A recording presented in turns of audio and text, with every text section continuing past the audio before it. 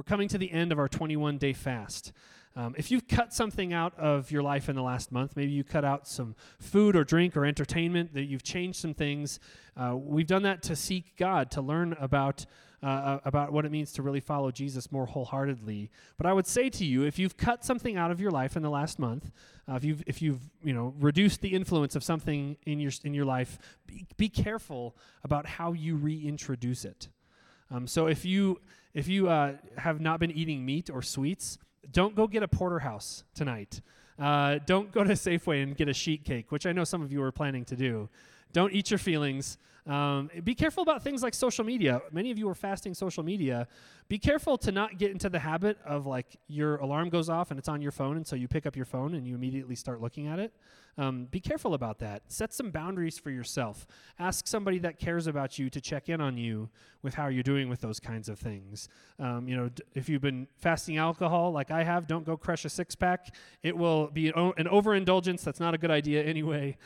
So be careful with those kinds of things. Now, fasting, what we've been doing the last 21 days, is a great opportunity to make sure that we stay focused on the Lord, even as we bring various comforts back into our lives.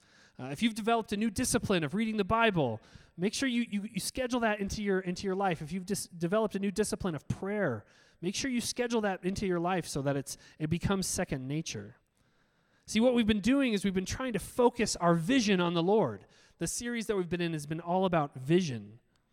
And my iPad is picking up a Siri command, and that's not what I'm doing. What we want to do is seek God's vision for our church and for our lives. So I want to ask you, did you discover anything about God's vision? Did you learn something new?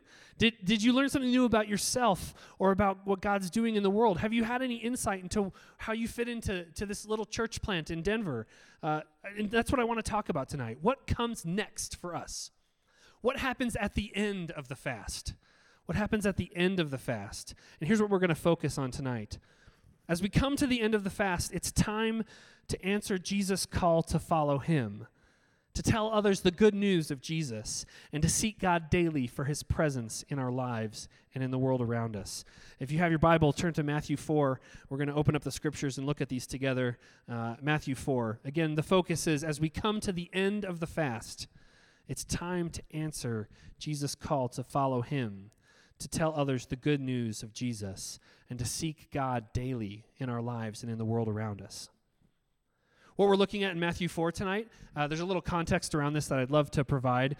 This Gospel of Matthew was written by one of Jesus' friends, a companion of his, a disciple, somebody who was trying to imitate the way that Jesus lived his life.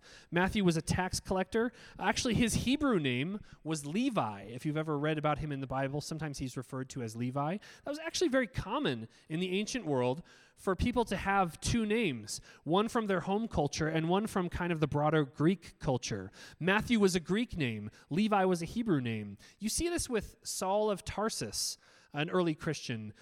His Hebraic name was Saul, but all his Greek friends surely called him Paul. It's just a common thing. And it's actually not true that God changed Saul's name to Paul.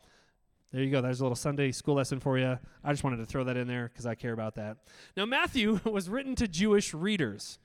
So he uses the Hebrew Bible, the Old Testament, quite a bit. He refers to it. He quotes it quite a bit.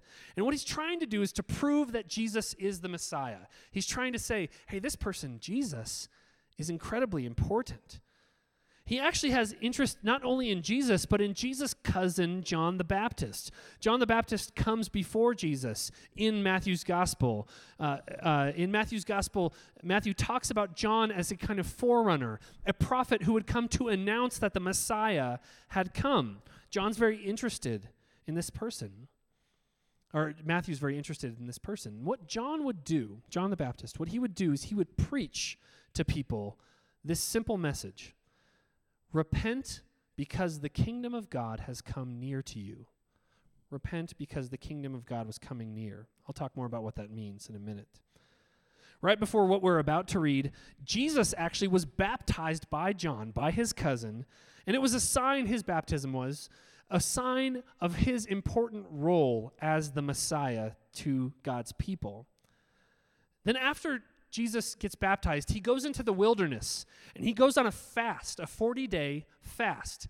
It was probably a water-only fast. For 40 days, he goes into the wilderness, and he's seeking his Father God. See, we've been fasting as a church for 21 days. Now, fasting is a way of helping us to recognize that what we need is not self-help or some religious program, but we need God's presence in our lives more than we need food or drink or entertainment.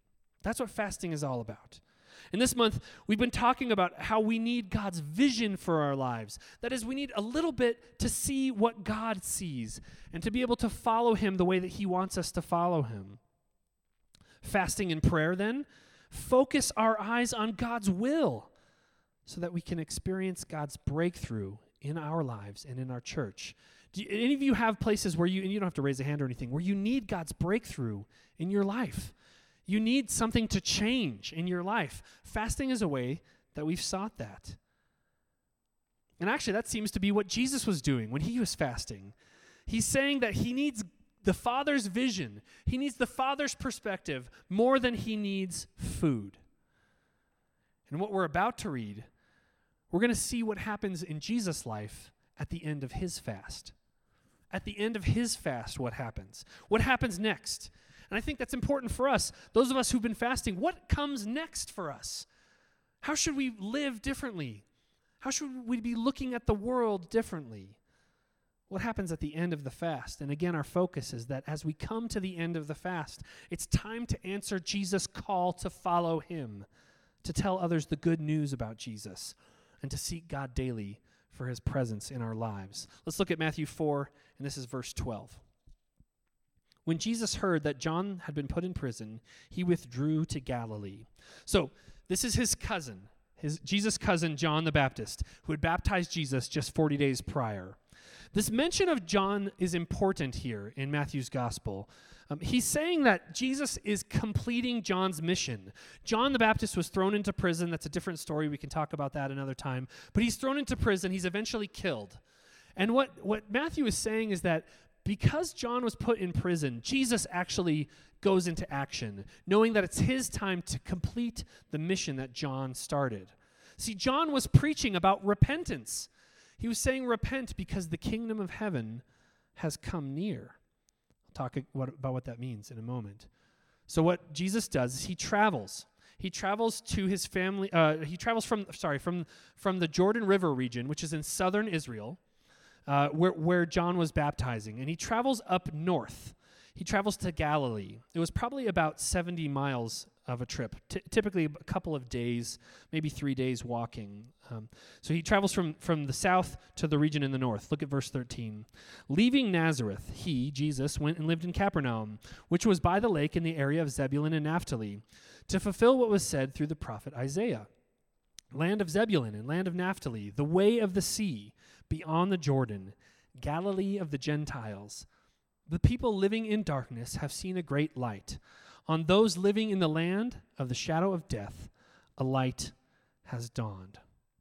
So in Galilee, Jesus travels to his family's home of Nazareth. This is where Jesus grew up. He travels to his family's home of Nazareth.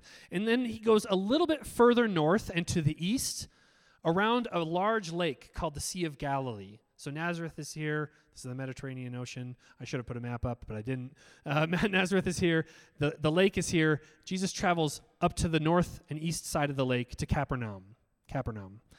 Now, this was a fishing village, and there were actually ruins of a synagogue there. Jesus probably preached in that synagogue. We know where that synagogue is today. And what Matthew is doing is he's arguing that Jesus is the Messiah by appealing to the Jewish scriptures. In particular, he's appealing to a very important Jewish prophet named Isaiah, who lived about 800 years before Jesus. And he's saying, you see what Isaiah was talking about, how there's this land of Zebulun and Naphtali, and it was called Galilee of the Gentiles. That's where the light will dawn. And so Matthew is saying, Jesus is the light that you're seeing dawn in this land. Zebulun and Naphtali, these were Jewish patriarchs. They were kind of the patriarchs of 2 of the 12 tribes that made up the people of Israel. Zebulun and Naphtali had lived hundreds and hundreds, over 1,000 years before this. But what it's saying is that land, the land where the people of Zebulun and the people of Naphtali had settled, that was where you would see the Messiah shine his light. It was a land of darkness, and the light was dawning in Jesus. Look at verse 17. From that time on, Jesus began to preach, "Repent, for the kingdom of heaven has come near." Now, there are a lot of versions around on what people think Jesus' message was. People tell a lot of stories about what Jesus' main ideas were. What was he really getting at with his life and his ministry? People will say Jesus' ministry, his message was all about loving others. Anybody want to object to that? Probably not. Some people will say Jesus' life and his ministry was all about advocating for justice for the oppressed. That's actually true. Jesus' life and ministry, some people will say, was all about standing up against a corrupt government. And actually, that's true as well. Some people would say Jesus' ministry was all about rejecting religious self-righteousness. That Jesus was saying you can't hide behind your religion and pretend that you're good. That's not good enough. It's actually partially true. Some people will say Jesus' whole message was all about not judging other people.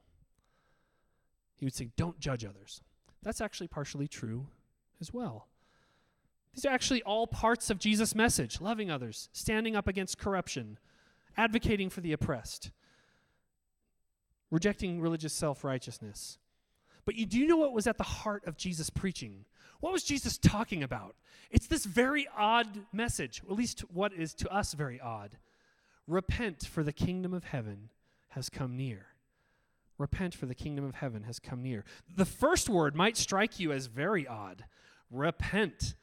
If I say that, I sound like really judgy and mean, right? Like, you need to repent, right? That's a little scary. What does that mean? The word means that God sees your sin, and he knows that it's killing you.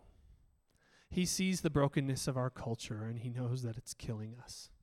He sees the way that women are mistreated, and he knows that it's killing them. He sees the way that people love their money more than they love God, and he knows that it's killing them. And he's saying, turn away from your sin. The message of Jesus is a strong message, and it has the authority of God behind it. Turn away from your sin. Stop sinning. That's what the word repent means. It means to turn. See, here's the thing about Jesus, is that he's, in all of his message, he's claiming to have a special relationship to God the Father. In fact, he says that if you've seen me, that is, if you've seen Jesus, you have seen God the Father. That is, to experience Jesus is to experience God himself. And who better to tell us that it's time to turn around when we're about to make a huge mistake? Who better to warn us that if we keep sinning, it's going to destroy us than God himself? Who better to look at our lives and to have the kind of objective judgment to be able to say, I love you, but please turn away from your sin. Jesus is saying that the kingdom of heaven has come near in himself. If you're seeing me, you're seeing God's leadership reestablished in the world, and it's time to turn away from your sin. See, this might strike you as odd, that Jesus gives this call to repentance, a call to repentance.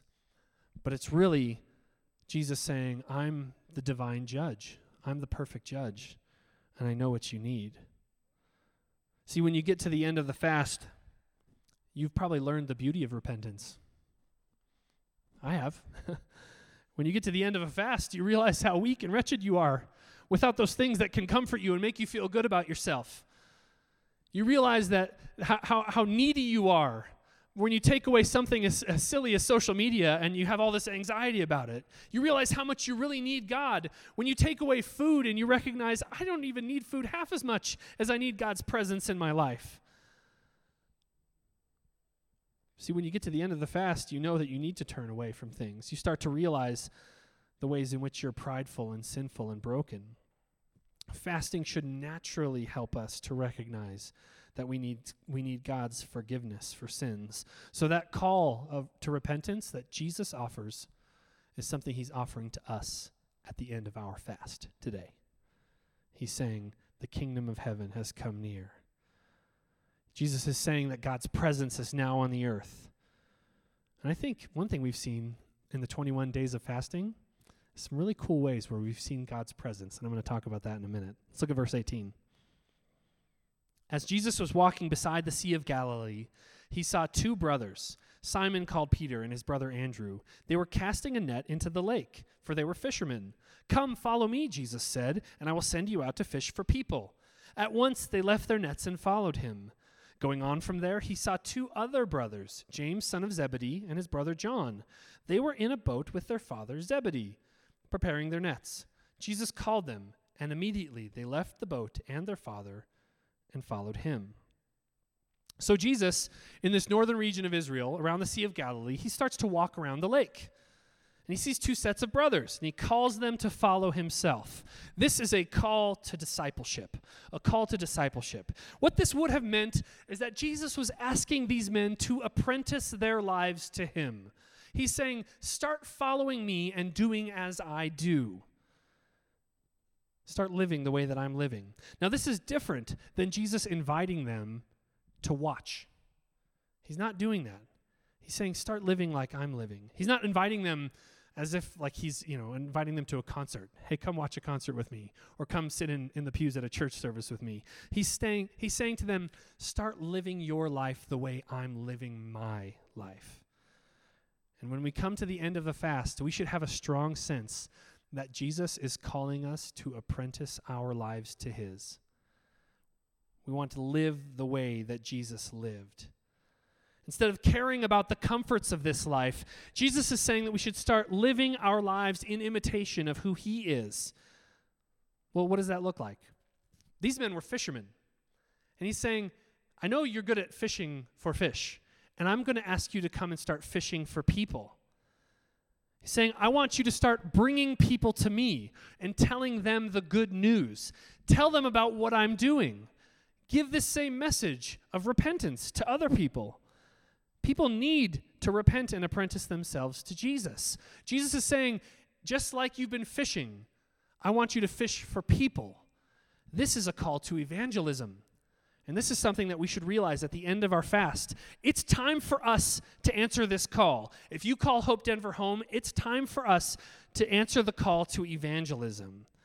We all have people in our lives who need to hear the good news of what Jesus has done. They need to hear that good news. It's too good to keep it to ourselves. See, if Jesus is this important, if in Jesus we see God himself redeeming and reclaiming the world, this is too good of a message to keep to ourselves. Amen? This is too good to keep it to ourselves. And what's great about this story is that these men actually decide to follow Jesus. See, many times in the Bible, Jesus' followers, his disciples, are total boneheads. But in this story, they're actually pretty great. They immediately drop what they're doing. It says that James and John even left their father. And this would have been a sign that they were kind of taking the authority that they had given to their father, and they were actually giving that same authority to Jesus. And they were starting to follow Jesus that way. See, it's very easy for us to have a label of Christian, but it's very difficult to obey God when he tells you to do something. But that's the call that we have. You need to decide who's in charge in your life. So do I. Look at verse 23. Jesus went throughout Galilee, teaching in their synagogues, proclaiming the good news of the kingdom, and healing every disease and sickness among the people. News about him spread all over Syria, and people brought to him all who were ill with various diseases, those suffering severe pain, the demon-possessed, those having seizures, and the paralyzed, and he healed them. Large crowds from Galilee, the Decapolis, Jerusalem, Judea, and the region across the Jordan followed him. So Jesus travels throughout the region of Galilee. And he's teaching in Jewish religious settings, in their synagogues, and he starts healing people. This is a demonstration of the kingdom. And this is something you see at the end of a fast. You could imagine why there would be so many crowds. If people are starting to get healed because of this little Jewish rabbi named Jesus, if people are actually getting healed, then something's happening. People don't follow a teacher around because they're like, hey, he's got some interesting things to say. Let's walk around the country with him. They follow him around because something was happening with Jesus where people were actually getting healed, and they wanted to know what that was like. Well, what they saw was a demonstration that God's kingdom had actually come already. New Testament scholar Craig Evans says this about Jesus. He says, works of power always accompany his powerful words. That's important for you and me to know, because as we read the words of God in the Bible, works of power always accompany those words. See, with Jesus, what you're seeing is the presence and power of God, and this means that miraculous things will start happening. There's actually even kind of a strange one in here, that Jesus was casting out demons. Did you notice that? This is something that was not at all odd for the ancient world. See, the people that Jesus was ministering to, they had a worldview that I would call a supernaturalistic worldview. They thought that they were living in a universe that had physical beings and immaterial beings. Most people had that perspective on reality. They thought, yeah, there's humans, and then there are persons that are not human, that are spiritual beings. They believed in that kind of world. And actually, Jesus got in trouble for casting out demons because some people, they thought, wait a minute, this guy is casting out the works of the devil. How could he be doing that? He's just a man. We can see him. So how is he doing this? When they would say to him, hey, the reason that you're doing this is you're actually using the power of Satan to cast out demons. And Jesus responded actually very philosophically. Those of you who know me, you know I'm a philosopher of religion. I like this kind of stuff. Jesus actually uses a kind of argument called reductio ad absurdum that will be on the test later. And he says, if I'm casting out demons by the power of Satan, then that means that Satan is divided against himself. And we all know that a house divided against itself cannot stand. He's saying it's absurd to say that I'm using the power of Satan to cast out demons. He's saying, in fact, what you're seeing is that I have the power of God in me to do these things. What does he do? Jesus does miraculous things again and again. At the end of a fast, we've seen some miraculous things. In my prayer group, we had prayer groups during this 21-day fast. In my prayer group, we had somebody speak in another language that they didn't know. The Bible calls that speaking in tongues. They spoke in another language that they didn't know. They didn't know what they were saying. And there was then an interpretation of what had been spoken. So there was an interpretation of that tongue. And it was an interpretation in English, so we could all understand it. That's a miraculous thing. Miraculous things happen when you are fasting, when you're seeking God, when you have a call to discipleship, a call to repentance, and you obey it, when you have a call to obedience, to evangelism, you will see a demonstration of the kingdom. And that's something that we saw during this fast. See, when you're fasting, you're so desperate for divine answers that God obliges and does powerful works. I'd like to invite up my friend Amanda, and she's going to share a little bit of something that happened to her during the 21-day fast. And this was really exciting, and I wouldn't want to ruin it, so I'll let her say. Hi, I'm Amanda. About 3 weeks ago, I had an allergic reaction and took some Benadryl. And Benadryl fixed the allergic reaction, but then I had this stomach pain that I didn't understand. It felt like I needed to throw up, and I couldn't, and I was just, the only position that I could feel any relief was just being in the fetal position. And it wasn't going away. I have history of stomach pain in my past that I was healed from, and so it was honestly a little bit scary, even though I do believe in healing. But it was keeping me from working. I was trying to power through, and I was feeling horrible. And it was going on pushing a week and a half. Last Sunday, I was working, really strained it, came in to service and was praying. And then after service, just told Pastor Ike and Pastor Kelsey what was going on and how sick I had been for the last week and a half. I had been in urgent care. I had been in the emergency room, and they had tested, and they weren't finding anything. So it was getting to the point of just feeling frustrating and hopeless, and I was just in pain. But told them what was going on, and immediately they said, well, let's pray, and anointed me with oil and prayed. And I was kind of riding out of a pain level of like 1 to 10. I was kind of riding an 8 consistently. And when they prayed, it dropped to like a 2. So I was really excited and went home and could actually move around and get some things done. And the next morning I was spending some time with the Lord, and I was reflecting on when I was a teenager and I was healed from 5 years of stomach pain. And I was like, Lord, you're like the song says, like he doesn't hide himself to tease us. I was like, you're not, like you can heal me fully. You created my body, you can heal it. I was like, so Lord, I'm just going to keep fighting. I'm going to keep contending for this. And I hadn't, at the beginning of this fast, I was planning on fasting food, and then all this stomach pain came, and so I didn't. I fasted social media, but that last Monday, this previous Monday, I woke up with a pain level of like a 2, fasted till the evening, and I was like, I believe, Lord, you're going to heal me. I'm going to contend for this and fight for this. And about 3 o'clock, it was gone, and I'm healed. So, yeah. Praise God. Can we just praise God for that? Thank you, Jesus. We bless you, Lord. Let's lift up applause to him again. Thank you, Jesus. Thank you, Lord.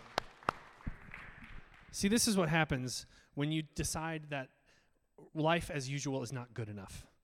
And we have a whole city around us that needs to know about this Jesus who brings healing to a dear friend. We have a whole city around us who needs to know about Jesus who brings real hope and restoration for those of us who have been wounded or injured or abused. We have a whole city around us who need to know about who this Jesus is. So what fasting has done for us, and this is an amazing thing, it's helped us to recognize that we have bigger needs than those comforts that come into our lives on a regular basis. We have bigger needs than our food or drink or our entertainment. As we come to the end of a fast, it's time to answer Jesus' call to follow him, to tell others the good news of Jesus, and to seek daily God's presence in our lives. But as we come to the end of a fast also, I want to take a little bit of time for communion. I'll have the keys up if that's all right. We're going to receive the body and blood of the Lord tonight. We're going to come to the table of communion and approach God that way. See, following Jesus is not just about repentance and action. It's not, hey, you've got to do some stuff now. That's important. We need to obey him. We do. But following Jesus is also about having kind of a different posture towards life, one of receiving from him and just saying thank you to him for what he's already done. Following Jesus means just being in his presence and saying, I love you. And communion helps us to do that. As we close, I want to share a little bit of my testimony from our time of fasting. When we've been fasting, I've had such a strong sense of being poor in spirit. This is what Jesus says in the Beatitudes. We're going to read this in just a minute. He says, blessed are the poor in spirit. Somebody who's poor in spirit recognizes that there's nothing that you can bring to the table which will make you good enough or accepted by God. Somebody who's poor in spirit can simply say, all I have is myself, and it's not worth a ton. Somebody who's poor in spirit can say, I've made a lot of mistakes. Somebody who's poor in spirit can come before God and say, terrible things were done to me. But somebody who's poor in spirit is also in the perfect place to experience the very power and presence of God. That's what I've experienced in my life over the last 21 days. That my poverty of spirit, the weaknesses that I perceive in myself, I don't have to think about those and feel bad about who I am. I just bring myself to God and he accepts me the way that I am. See, when there's poverty in spirit, you have room for the riches of the King in your life. And so as we come to the table of communion, I want to remind you how God blesses people who are weak, people who are poor. This is from Matthew 5. Again, after the fast, this is what happens with Jesus. Now when Jesus saw the crowds, he went up on a mountainside and sat down. His disciples came to him and he began to teach them. And he said this, "Blessed are the poor in spirit, for theirs is the kingdom of heaven. Blessed are those who mourn, for they will be comforted. Blessed are the meek." Meekness means that you have power, but you control it. You don't let your power control you. You control your power. Blessed are the meek, for they will inherit the earth. Blessed are those who hunger and thirst for righteousness, for they will be filled. Blessed are the merciful. Some of you are so naturally merciful, and God looks at you and says, "Congratulations. You will be happy because you are this way, for they will be shown mercy. Blessed are the pure in heart, for they will see God." Do you want to see God? Then ask him to make you pure. Blessed are the peacemakers, for they will be called children of God. How do you recognize somebody who's God's child? Well, they make peace. That's what Jesus does. Blessed are those who are persecuted because of righteousness, for theirs is the kingdom of heaven. And blessed are you when people insult you, persecute you, falsely say all kinds of evil against you because of me. Rejoice and be glad, because great is your reward in heaven. For in the same way they persecuted the prophets who were before you. As we come to the end of the fast, we need to know that this is who we are. We're people who are blessed because we know God. We're not just obedient apprentices to Jesus. We're people who are blessed because God is strong in our weakness. Amen? We're blessed because we hunger and thirst for righteousness. We're blessed because we mourn. And we're blessed because we will be comforted. Amen? We're blessed because we're persecuted for righteousness. We're blessed because we're meek and lowly, humble and broken. We are blessed because God has made us strong, because the kingdom of God is among us. We're blessed because he's forgiven us, and we're blessed because he's healing us. This king is here, and the scriptures say about this king that of the increase of his government and of peace there will be no end.